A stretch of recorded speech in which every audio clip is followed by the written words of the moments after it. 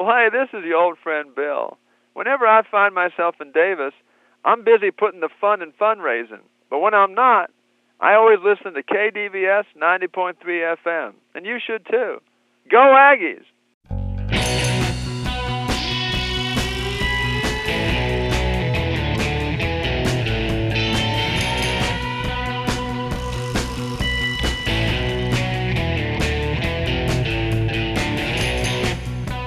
This is Radio Parallax, a slightly different perspective from a slightly different view, with topics that include matters in science, technology, history, politics, current events, and whatever we damn well please. And now the host of Radio Parallax, Douglas Everett. Welcome to the program. We're going to, I think, dispense with any lengthy interviews on today's program and focus in on current events. We've had a lot of current events we wanted to go into in the past few weeks, and the pile is getting larger and larger, and I think we need to debulk and bring you up to date on what we think are the important items circulating out in the news media. Let us start off today's program citing a few emails. We got one last week from our good friend, Dr. Andy Jones. No one has been a better friend of this program than KDVS's own Dr. Andy. He sent us an email noting that he liked our pure comedy bits of last week where we were citing the immortal Mr. Dave Barry. I think particularly his comment about men and women's differences in regards to their tolerance of dirt was a classic, particularly his line that a man can descend into the New York subway system in order to clean it using a bottle of Windex and a single paper towel and emerge 25 minutes later, weary but satisfied with a job well done. It's going to be one of the classics of recent Dave Barry columns. But another email I want to go with was from a new correspondent, Martha. This is apparently a comparison made of diary entries between a man and a woman. Her diary entry goes as follows. Saturday, I thought he was acting strange. We had made plans to meet and have a drink. I was shopping with my friends all day long, so I thought he was upset at the fact that I was a bit late, but he made no comment. Conversation wasn't flowing, so I suggested we go somewhere quiet so we could talk. He agreed, but he kept so silent. I asked him what was wrong. He said nothing. I asked him if it was my fault that he was upset. He said it had nothing to do with me and not to worry. On the way home, I told him that I loved him. He simply smiled and kept driving. I don't know why he didn't say I love you too. When we got home, I felt as if I'd lost him. He just sat there and watched TV, so distant and absent. Finally, I went to bed. 10 minutes later, he came to the bed and, to my surprise, responded to my caresses, and we made love. But I felt that he was distracted, his thoughts somewhere else. I decided I must confront him with the situation, but he'd fallen asleep. I started crying, and I cried until I too fell asleep. I don't know what to do. I'm almost sure that his thoughts are with someone else. His diary entry. Well, the 49ers lost, but at least I got laid.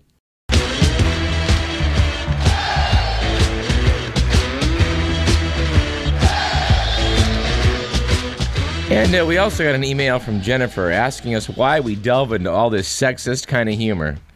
I don't know, Jennifer. It just cracks me up.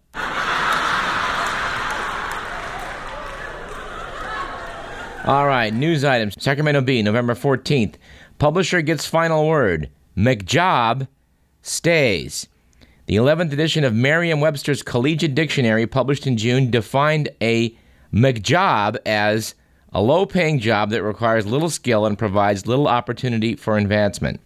McDonald's chief executive, Jim Cantulopo, called the definition a slap in the face to the 12 million people who work in the restaurant industry and demanded that Merriam-Webster dish up something more flattering.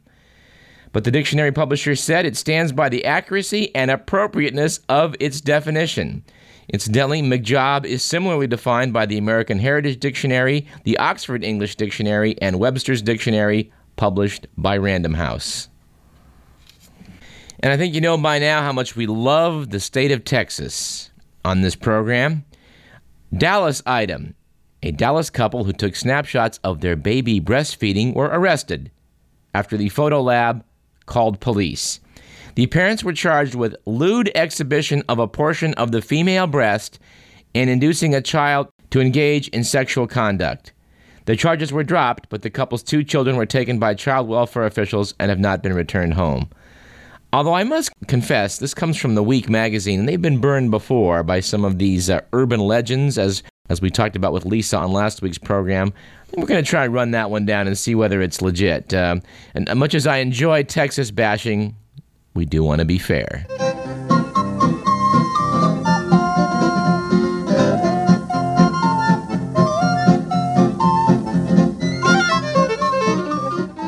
Now, who doesn't love a dismissive review? This is one that I think Dr. Andy, being that he does teach English, may especially like. A fine bit of nasty writing in the review of Dr. Seuss's The Cat in the Hat. This one comes from John Anderson in Newsday, reviewing Dr. Seuss, The Cat in the Hat, as, quote, perhaps the worst holiday movie ever made, unquote.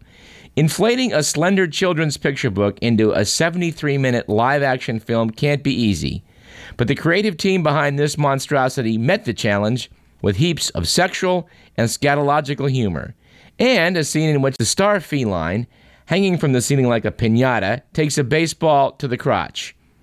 If the producers had dug up Ted Geisel's body and hung it from a tree, they couldn't have desecrated the man more, said Ty Burr in the Boston Globe. Beginning with a lazy performance from its pampered headliner, this cat represents everything corrupt, bloated, and wrong with mainstream movies. Mike Myers' cat makeup is convincing enough, but the comedian does little more than abuse his own Austin Powers and Saturday Night Live routines. Owen Gleiberman, writing in Entertainment Weekly, said, apparently, Myers thought it was a clever idea to turn the great Geisel's troublemaking cat into the worst nightclub spritzler of 1958. In other words, he's a furry version of Rip Taylor, a walking, talking vaudeville idiot box. They gave it 1 star. All right, a couple news items worth mentioning here. Boone County, Indiana. You know, we've talked a bit about voting mischief with voting machines coming on board with the Help America Vote Act in the wake of Election 2000, the stealing of the presidential election in Florida. Well, apparently a new high-tech computer voting machine in Indiana counted 144,000 votes in the election for Boone County. There's just one problem, though. There were fewer than 19,000 eligible voters.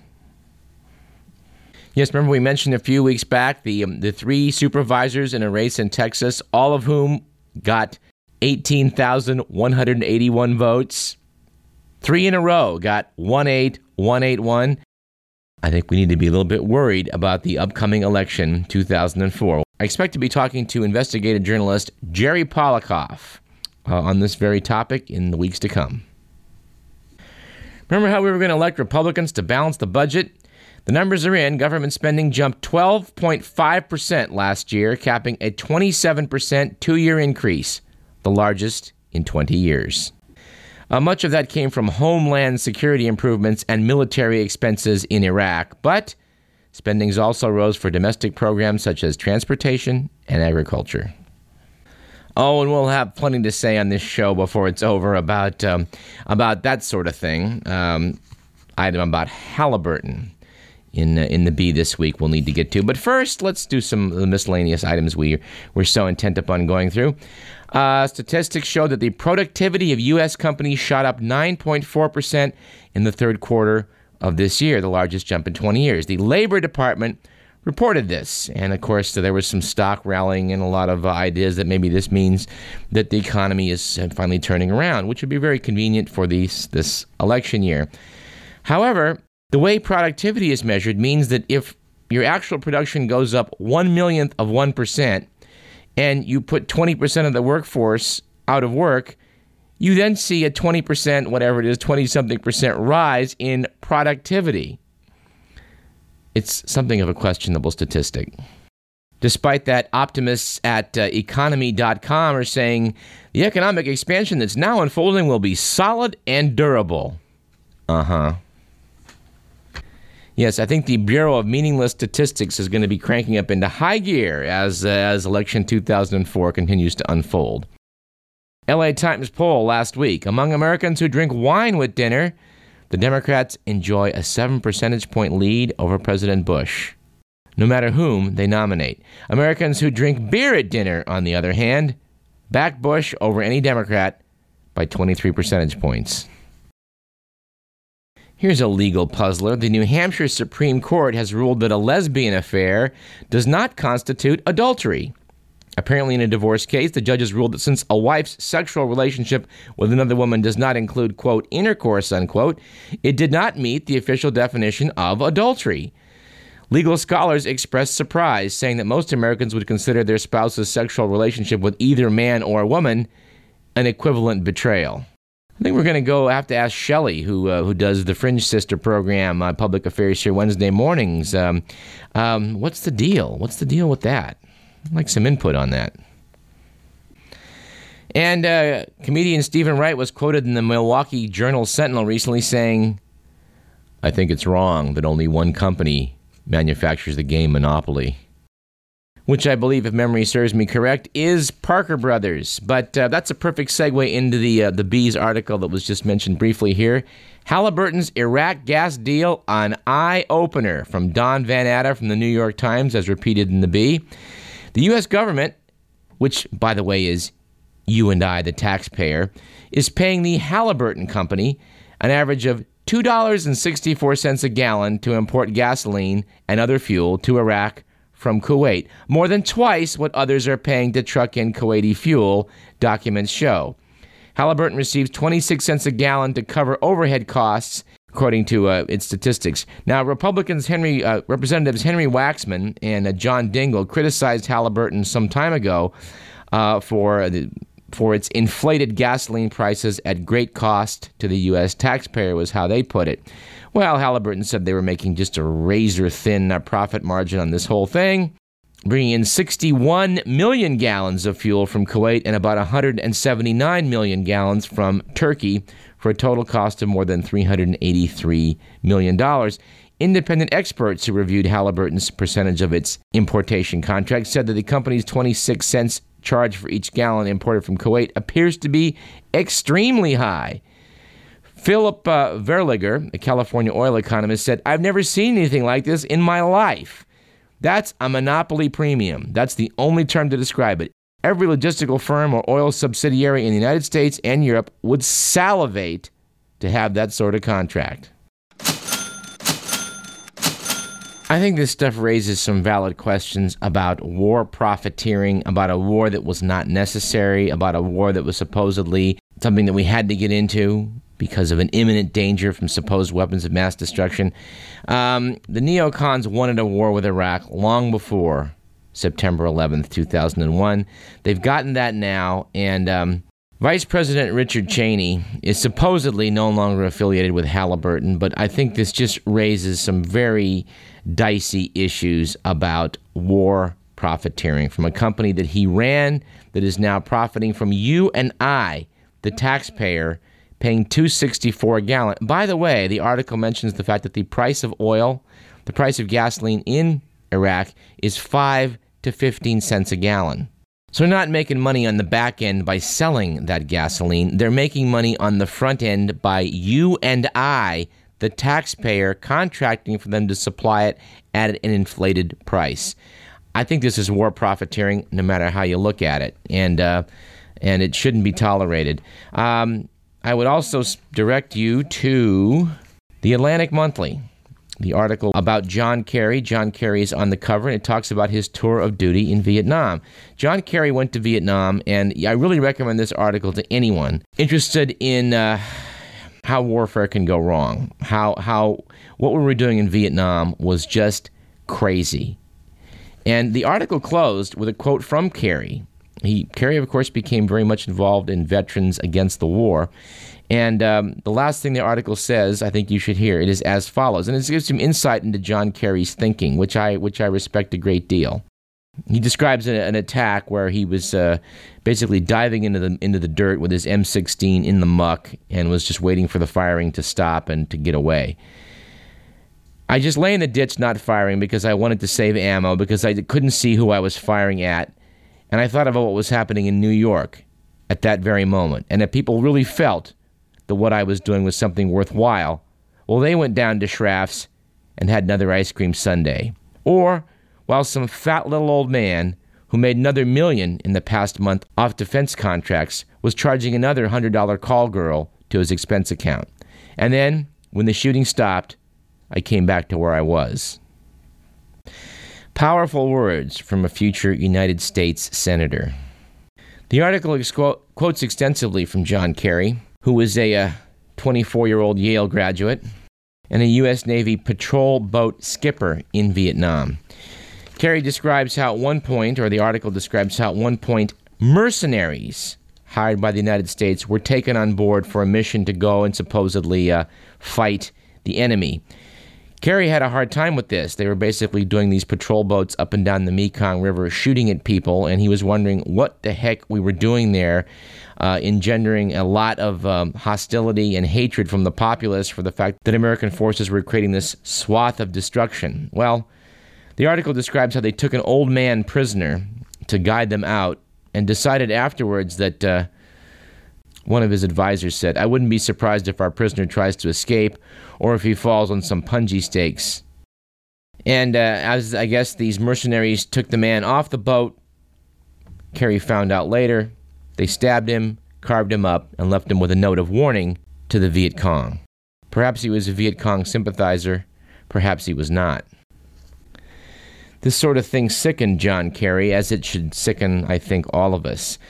But I must say, I was very disturbed when the Massachusetts senator voted to back the war resolution to attack Iraq. He's been struggling for months to explain his stance to Democratic voters who are angry with this preemptive strike. And for this reason, he has lost ground to the current frontrunner, anti-war candidate Howard Dean, the former Vermont governor. Kerry, of all people, ought to know better, ought to know about, a short man with a defense contract, as he said in his own writing, charging another $100 call girl. I mean, I think this, unfortunately, strikes very close to home in what's currently going on in terms of people making money off an unnecessary war.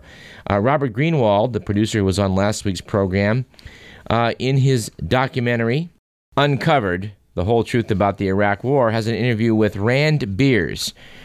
Rand Beers was a National Security Council advisor who quit the Bush administration to go to work for John Kerry.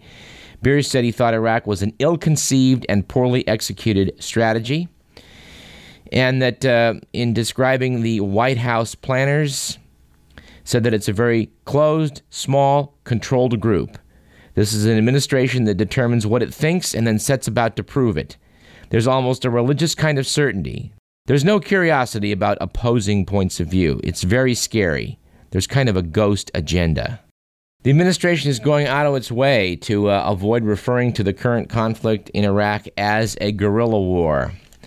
The guerrilla war in Vietnam didn't go very well for the United States. And, it's a description that they're loath to go to. Interesting article, however, in Harper's Magazine, the current issue of Harper's, about Ahmed Chalabi. That was by Charles Glass, Chronicles of a War Foretold. This actually comes from the July issue. It describes what was going on with Chalabi running around in Iraq as the war commenced. There was a very famous quote in Vietnam about one of these search and destroy missions where they went out and wiped out a village, just basically burned it to the ground. And one of the news reporters quoted the military man directing the operation as saying, "We had to destroy that village to save it." That doesn't appear to be just a thing of the past. In this article about Ahmed Chalabi, a man named Francis Brooke showed up at the Chalabi camp on March 9th. He was a representative of the INC, the Iraqi National Congress in Washington. He's a Virginian and a Christian fundamentalist, and a man who's apparently well connected with the neoconservatives. He was quoted as saying, "As far as I'm concerned, Syria's next. When they say Pearl and these guys like Wolfowitz want to get Syria, they're right. These guys are my friends, and I know." As the actual hot war was looming in Iraq, Brooke, hanging around the Chalabi camp, was quoted, and I believe accurately, by the newsmen is saying he would support the elimination of Saddam even if every single Iraqi were killed in the process. Quote, "I'm coming from a different place from you," he says in a soft southern drawl one hears from preachers and con men. "I believe in good and evil. That man is absolute evil and must be destroyed. We had to destroy that village to save it," is apparently not a sentiment that was exclusive to Vietnam. We need to take a break. I think we definitely need to take a break. We're getting a bit heavy here. And we'll return with some other, in some cases, lighter items after this break. You're listening to Radio Parallax. I'm Douglas Everett, and this is KDVS 90.3 FM, Davis, Sacramento.